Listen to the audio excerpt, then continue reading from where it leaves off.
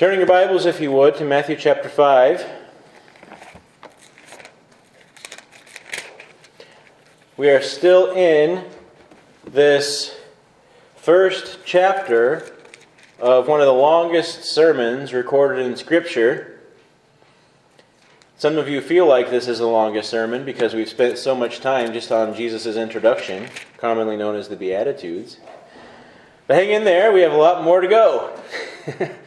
But it's been good. It's been very refreshing, at least to me, to go through these, to teach on these, to learn from Scripture, to fellowship with the Spirit over these things that Jesus has been teaching. This is Jesus's, as you might, as we learned in college, the prolegomena, the first words, the introduction to everything that's to follow. That prolegomena was the word used in our Bible classes for the first day of class. The first things that we were going to learn that would set in motion everything else that would come. And this is essentially a sermon. This whole sermon sets in motion the kingdom of Christ, the true kingdom of God. And we had finished the Beatitudes last time we were together, you and me anyway. We talked about the persecuted and how being persecuted is actually a necessary part of a believer's life. It's the outcome of a person who is walking according to all these Beatitudes. And we're going to be moving on from this persecuted, but we're going to use it a little to introduce what we're about to talk about. We're going to be in verses 13 through 16 today. And Jesus just got done teaching that there is a certain blessedness given to the persecuted. And in fact, as he writes, the kingdom of heaven is reserved for those who endure persecution. And why is it that one who walks according to the good ways of God is persecuted? After all, the good ways of God are mercy, hospitality, generosity. We're supposed to be a blessing to the world around us. We're not a snare. We're not all these mean people running around bullying everybody. The good ways of God are filled with peace, love, and joy. And how is it that these people, us, deserve to be persecuted? Jesus said in John 14:27, "My peace I give to you. I do not give to you as the world gives." See, the world responds well to those who are peaceable, gentle, giving. If you have something to offer them that they want, they'll respond well to you. Most of the famous businesses that you are aware of do a good job at giving people what they want, giving people something that's useful for them, delightful to them.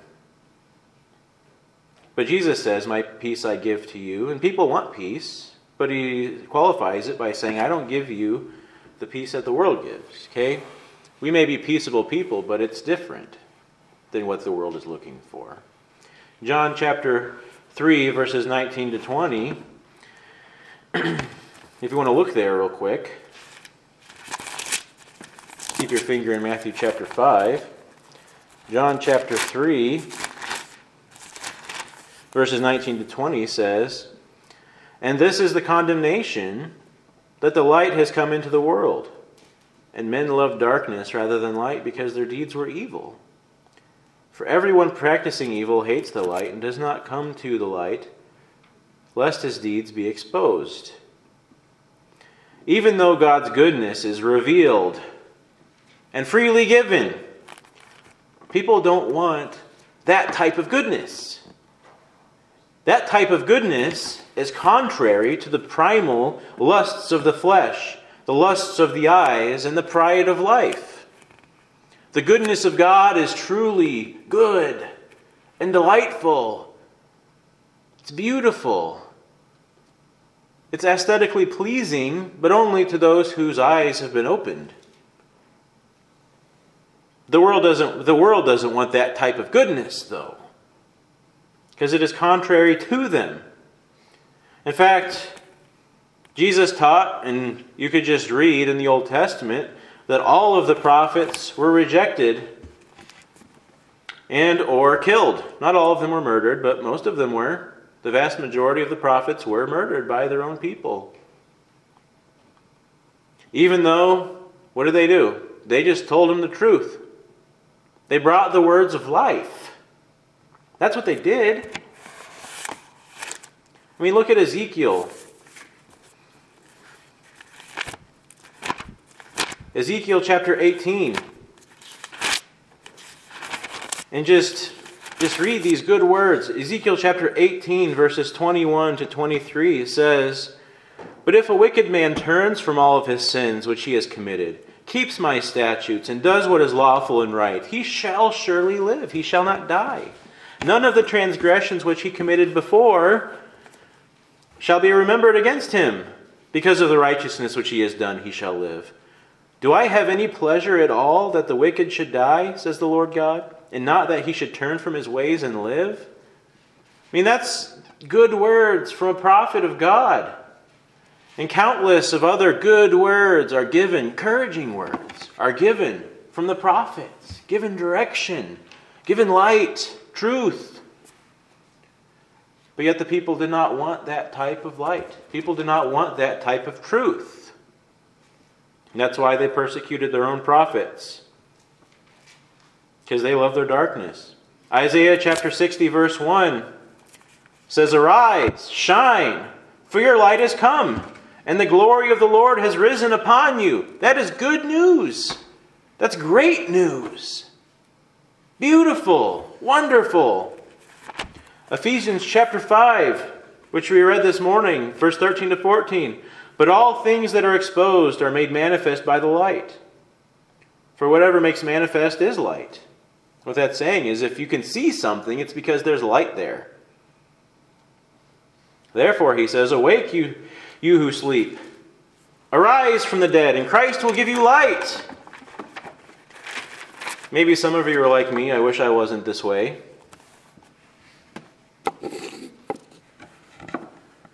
Might come as a newsflash, but I don't really like mornings. I don't like getting up in the morning. We just went to Illinois, and when we journeyed down there, my wife woke me up at 3:30 in the morning. I was not happy.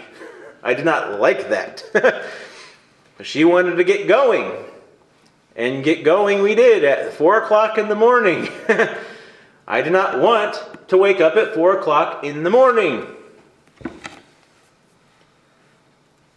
And Jesus, or should I say Paul, but through the teaching of Jesus, Paul says, "Awake, you who sleep.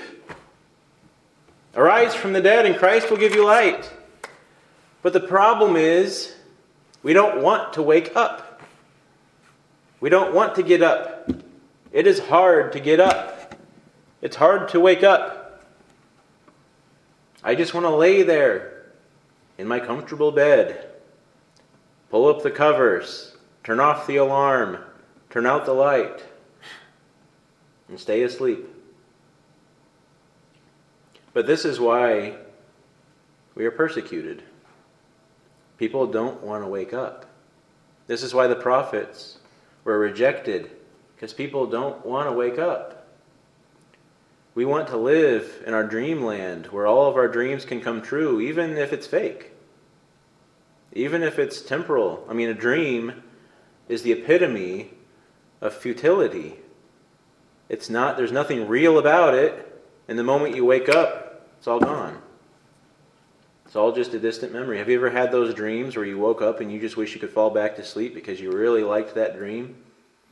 Sorry, that wasn't reality. That's not real. And we're charged, "Awake, O sleeper." Why?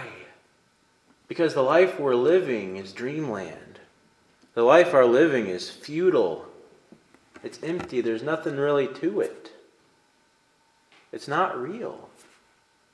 It feels real, but the pleasures we seek, the lusts that we drive after, the pride of life that we want to build up for ourselves, It's all going to pass away like a dream, like waking up from a dream. And sometimes God puts pain in our life so that we might want to wake up. Sometimes we have a nightmare in our dream, and we don't want to stay in that nightmare. We want to wake up because it's scary.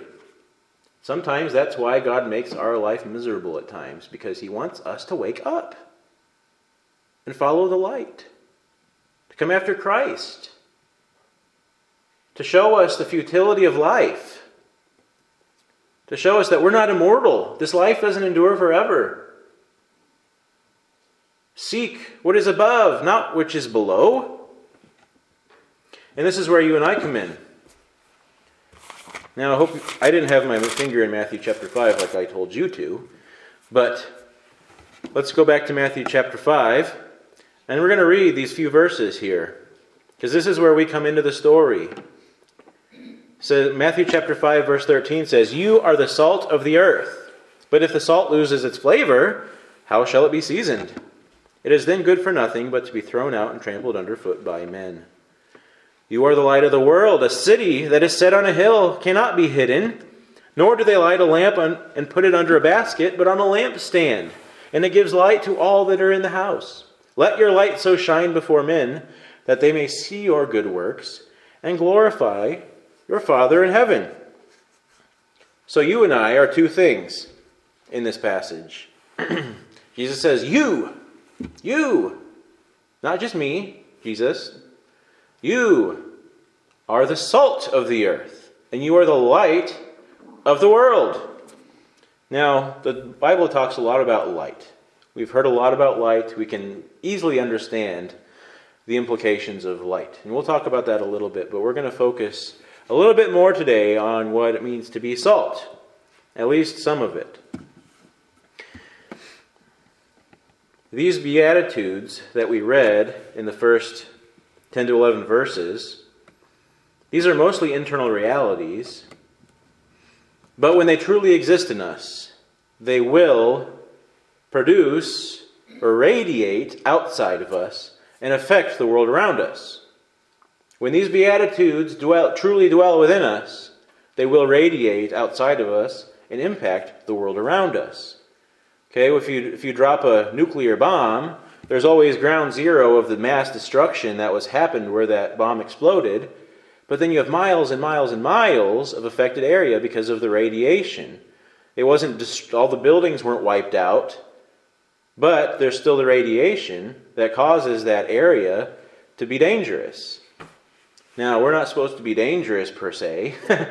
We're not coming into the world like this big bomb exploding and causing mass chaos. That's not necessarily the case. But we are supposed to radiate. The effect that we have in this world is supposed to not just dwell within us, but to go and radiate and affect the world around us. Now, salt was something that was used. It was very, very much so in this old day. We still use it today, and we still use it in some of the ways that we used it back then. Back then, salt was primarily two things. It was a flavoring tool to make things taste a little bit better, but perhaps the most important use that it had was preservation, because they didn't have refrigeration, freezers, anything like that. Salt was their primary form of preservation. We use it like that today too. You have a lot of cheeses that are coated in salt, so that because when they sit on the shelf, they won't go bad. With our meat, have you ever looked at the contents of beef jerky? Number 1 ingredient, beef. Number 2, salt. It's a preservative. Things that last and have an extremely long shelf life will often have a lot of salt. Canned goods will have a lot of salt because it causes them to last longer. And what in the world? Okay, so salt is a preservative. Great. Maybe we've heard that before. But okay. Salt is a preservative, so we're a preservative. Cricket, cricket, cricket. Look at 2 Peter verse 3. What do we have to say about being a preservative? That's a little bit... I understand the concept of being a preservative. But how in the world am I a preservative? Well, let's talk about that a little bit. 2 Peter chapter 3. We're going to read down until verse 13, unless I get carried away. Beloved, I now write to you this second epistle, in both of which I stir up your pure minds by way of reminder, that you may be mindful of the words that were spoken before by the holy prophets, and of the commandment of us, the apostles of our Lord and Savior. Knowing that first, that scoffers will come in the last days, walking according to their own lusts, and saying, Where is the promise of his coming? For since the fathers fell asleep, all things continue as they were from the beginning of creation. Now keep in mind, there's a lot packed into this passage. I'm trying to get across one of these little details. So I'm not going to talk about every single detail of what all this means. That's just an interjection. Verse 5, For this they willingly forget, that by the word of God the heavens were of old, and the earth standing out of the water and in the water, by which the world that then existed perished, being flooded with water. Now, let's stop there, verse 6. Why did the world perish back there in the days of Noah? Do you guys remember? Because all the people were evil except Noah. All the thoughts and all of the intents of everybody's heart was always evil continually. If you look at that verse, it's full of always, only, all of these terms saying that the whole entire world was corrupt, void of righteousness. There was not a drop of righteousness outside of that one man, Noah. And what happened to that world? It perished, being flooded. But in verse 7, But the heavens and the earth, which are now preserved by the same word, are reserved for fire until the day of judgment and perdition of ungodly men. But, beloved, do not forget this one thing, that with the Lord 1 day is as 1,000 years, and 1,000 years as 1 day. The Lord is not slack concerning his promise, as some count slackness, but is long-suffering toward us, not willing that any should perish, but that all should come to repentance. Now look at that in verse 9. The Lord is not slack concerning his promise, as some count slackness, but is long-suffering toward us, not willing that any should perish, but that all should come to repentance. And here we see one of the reasons why this world is being preserved, because of the believers that he is bringing to himself. He is being long-suffering to us, because he doesn't want people to perish. He will not allow his people to perish. He wants to bring all into repentance. Is the world an evil place? Yes, it is. But as long as there are people coming to God, the world is preserved. But in verse 10 it still says, But the day of the Lord will come as a thief in the night, in which the heavens will pass away with a great noise, and the elements will melt in the fervent heat. Both the earth and the works that are in it will be burned up. Therefore, since all these things will be dissolved, what manner of persons ought you to be in holy conduct and godliness, looking for and hastening the coming of the day of God, because of which the heavens will be dissolved, being on fire, and elements will melt with fervent heat. Nevertheless, we, according to his promise, look for new heavens and a new earth in which righteousness dwells. So here we see there's a promise that this earth is going to perish. Even a wheel of cheese, if it sits there long enough, is going to go away. It's going to rot out. No matter how much salt you coat it in. A piece of beef, doesn't matter how much salt you put on it. It will preserve it for a time, but eventually it's going to rot. Unless it's Spam. That is a different story. But the point being, there is a day where the world will pass away. It's already, God already knows when that is. And we, on this earth, we look for that and we long for it, because to be absent from the body is to be present with the Lord. But that new heaven and the new earth is described as that is a place where righteousness will dwell. Right now, the earth is corrupted because of sin and unrighteousness.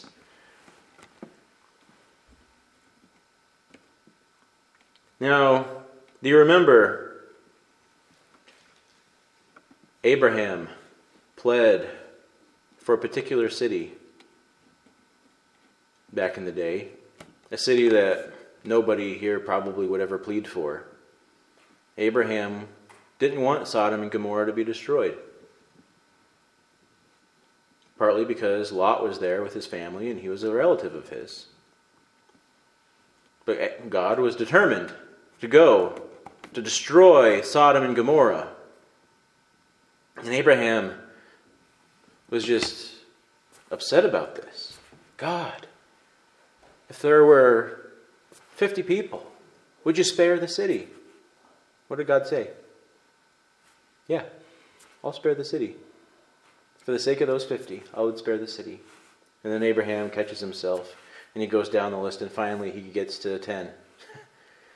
God, if there are 10 righteous souls in Sodom, will you spare the city? God says, yeah. If there are 10 righteous souls in Sodom, I will spare the city. Because the Lord loves his people. And where there is righteous, where his people are, the Lord will not utterly destroy his people. If there were 10 people, 10, God would have spared all of Sodom, with all of its sin, with all of its destruction, with all of its depravity, with all of its ego.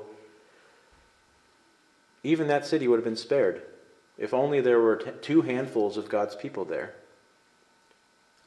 And even when he did come down to destroy the city, he got Lot out, because Lot was righteous. And he got Lot out so that Lot wouldn't be destroyed with Sodom.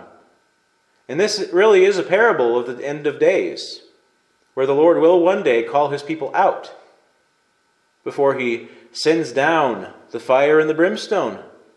That's how God was going to destroy the earth, with fervent heat, just like Sodom and Gomorrah. But yet there remains 10 righteous souls. And the Lord will not yet destroy this earth. For you and I preserve it for a time. Now, I don't know what the end of days will look like. I don't know if at that point there will be absolutely no righteous person on the planet. But I do know this, that there is a day where God will call his people away and destroy the earth over time, that process of the end times. And it's a very similar story as that of Sodom and Gomorrah. The earth is, there are people who believe that we preserve the earth in that we make it more righteous, and one day we will make it completely righteous. I really don't see that in Scripture. And knowing human nature and just seeing how humans work and operate, we can't make the world pure because of the corruption of the human heart. So there will be one day when the Lord will come, draw his people out and destroy the earth and remake it. He will remake it better.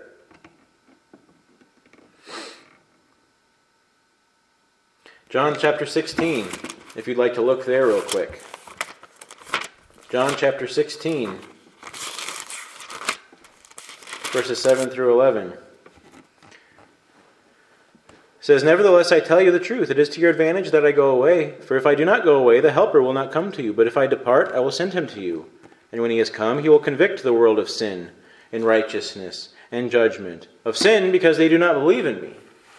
Of righteousness, because I go to my Father, and you see me no more. Of judgment, because the ruler of this world is judged."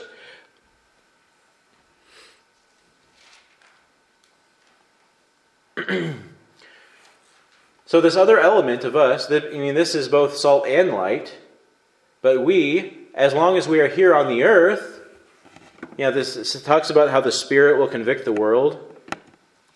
He uses us to do that. How did the Lord convict his people in the Old Testament and call them to come to God? Through the prophets. In fact, the priesthood was supposed to be doing that all along. The priests were supposed to be proclaiming the Word of God, telling people how to live before God, turning them from their sin, rebuking the people. They weren't doing that. Prophets came and they were rejected. But that was God pleading with the people, through the people, How is the Lord going to convict the world of righteousness? He's going to do it through us. And he doesn't do it just because he wants the world to live better. Okay, there's a lot of humanitarian effort out there that's trying to make people do better things.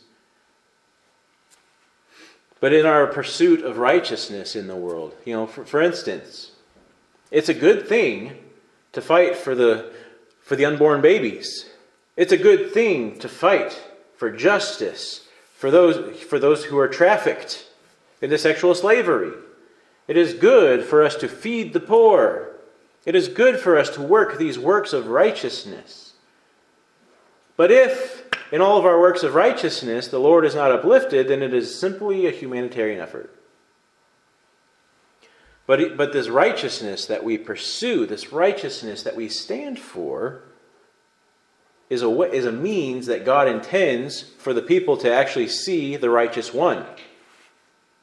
For us to show the world that righteousness is still here. Look at the light. Look at this. So we are preserving, in a sense, righteousness on this earth so that people can see it and it can be a stage for Christ to be uplifted. John chapter 12. If we're already in John, if you're still there. If not, just I'll read it real quick. John chapter 12, verses 35 to 36 say, "While you have the light, believe in the light, that you may become sons of light. These things Jesus spoke and departed and was hidden from them. But although he had done so many signs before them, they did not believe." Even though he had done so many things, so many good things, he was supposed to do those things. That's what light does. Yet they did not believe. In John chapter 8, he says, Jesus spoke to them again, saying, "I am the light of the world. He who follows me shall not walk in darkness, but have the light of life." These things, these works of righteousness, as means by which we preserve righteousness on the earth, is a segue into how we are also a light.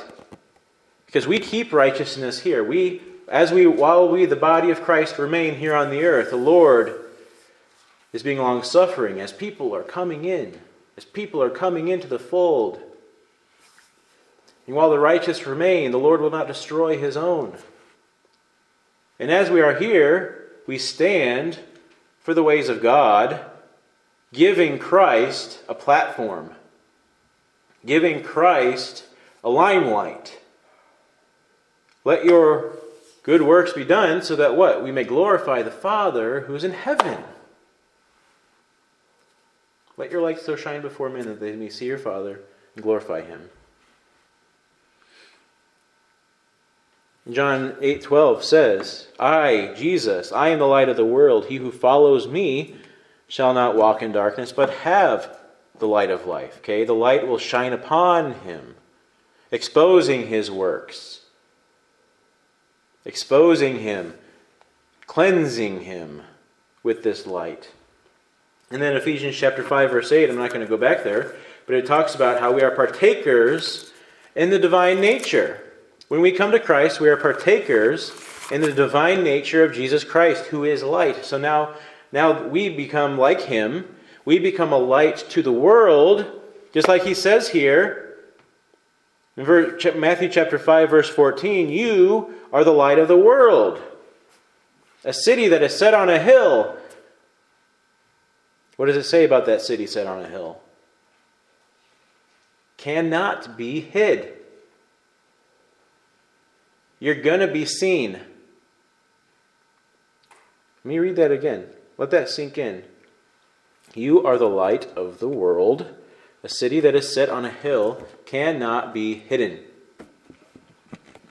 You are this light shining out in the darkness. Light cannot be hidden when it is out there on display. By nature, it pierces the darkness so that everybody can see where that light is coming from. The space, up in the sky, this huge void.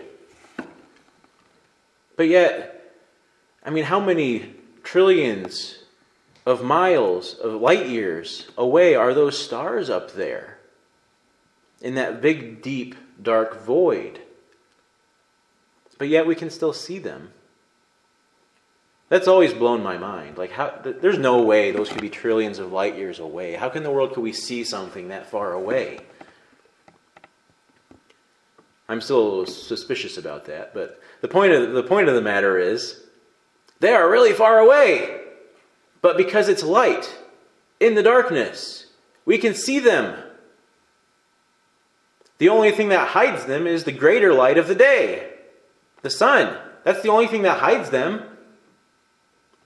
And clouds, but that's a different illustration. The point being, you can't hide light. Light will shine. That's what it does. Are you shining? Do people see your good works? We like to hide our good works in this false sense of humility. But Jesus is saying, you're supposed to be seen. People are supposed to see you. Not because it's about you, but because you're supposed to be pointing people to Jesus. And if people can't see you, how can you point them to Jesus? A city set on a hill cannot be hid. But yet we try to hide ourselves.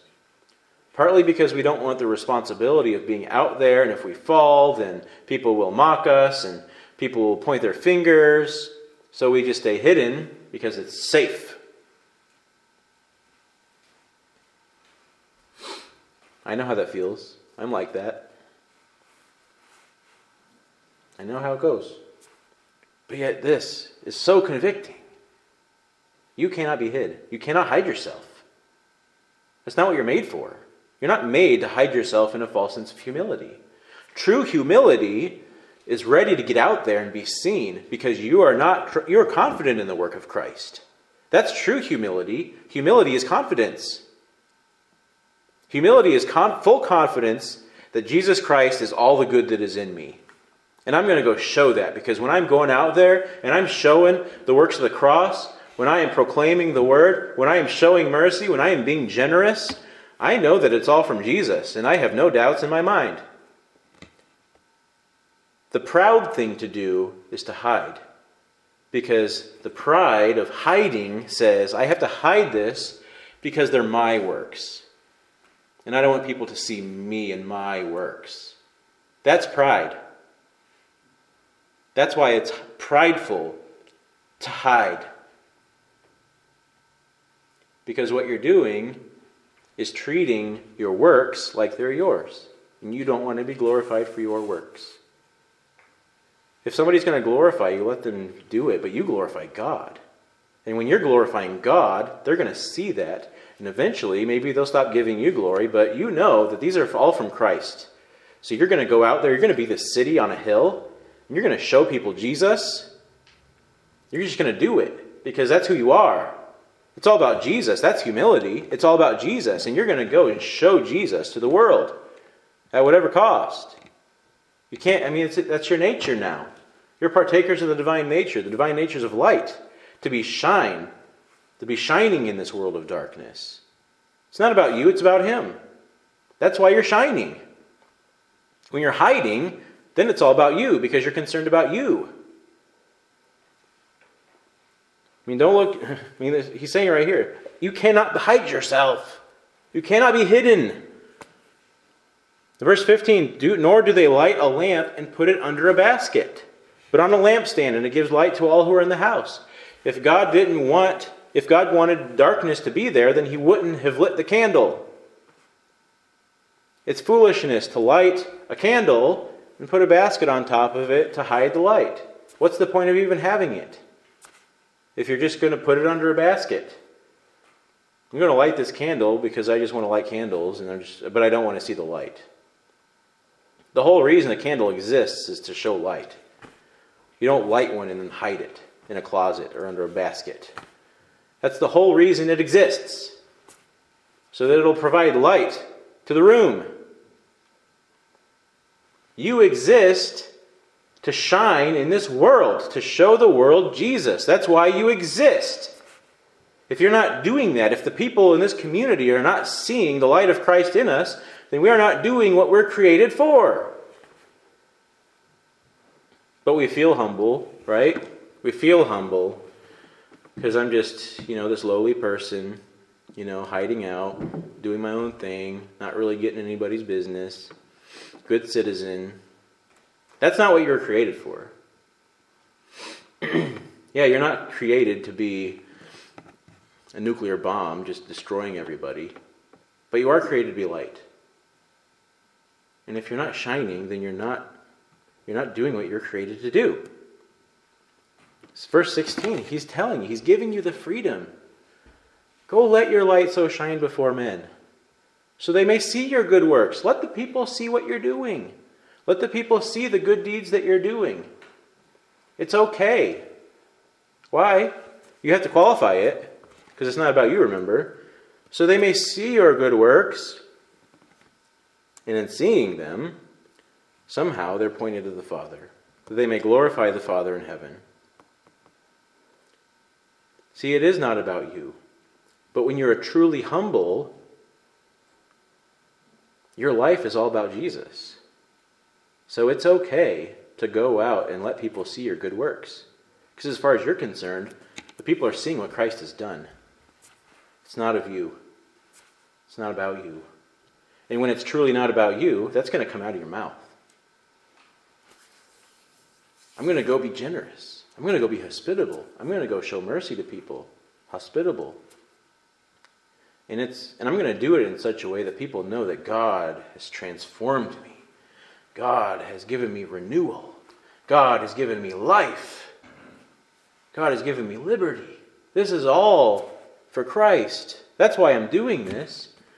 You can have the freedom. Let your light so shine before men. Let the people see your good works. Because if they don't see it, you're not really promoting righteousness on this earth. You're not really being salt. You're not really preserving righteousness.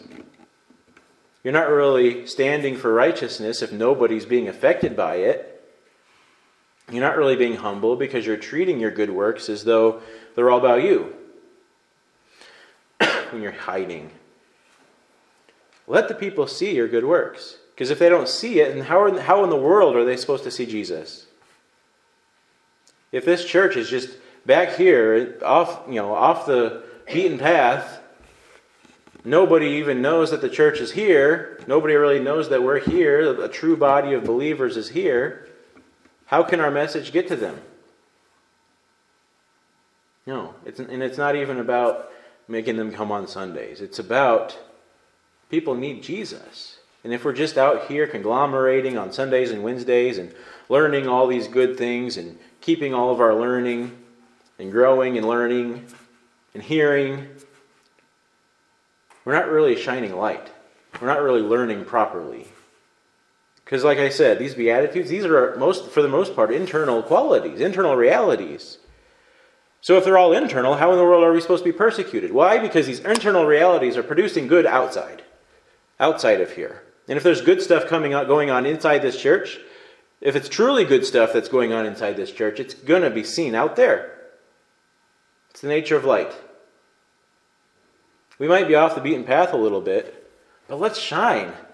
Let's be a city set on a hill so that the people can see it. Let's be okay with that.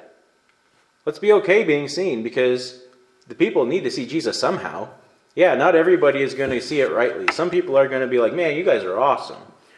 But you know what? There will be people eventually who will say, man, God is so good. I mean, that's just the nature of people. Like, people will give glory to people. It's just the way you're going to run into that. Just because somebody's giving you glory doesn't mean you're doing something wrong. It's just the nature of man. Eventually, there will be people who start saying, man, God is so good. He is using you. Christ is so vibrant. I just can't deny it. There will be people who see the light of Christ in our good works. So let's not be afraid of people seeing it. Stay humble. Remember that all these things are of God and they're for God. Of Him and to Him and through Him are all things. To Him be glory forever. That's what the Scriptures say. We need to keep that on the forefront of our hearts and our spirits. But it is false humility to say that and then try to stay in the shadows. That's not your nature. It's not the nature of Christ. It's time to shine. If you aren't shining, if people aren't seeing your good works, then you are suppressing the truth that's within you. You have all this knowledge. You have all this understanding. You have all this learning. But if we're not being seen by men, we are suppressing the truth. We are hiding it in the cloak of darkness. We're putting a bushel on top of our candle. We need to stop, at some point, don't take this the wrong way, but at some point you need to stop your agenda of learning and go out and shine. Go out and do.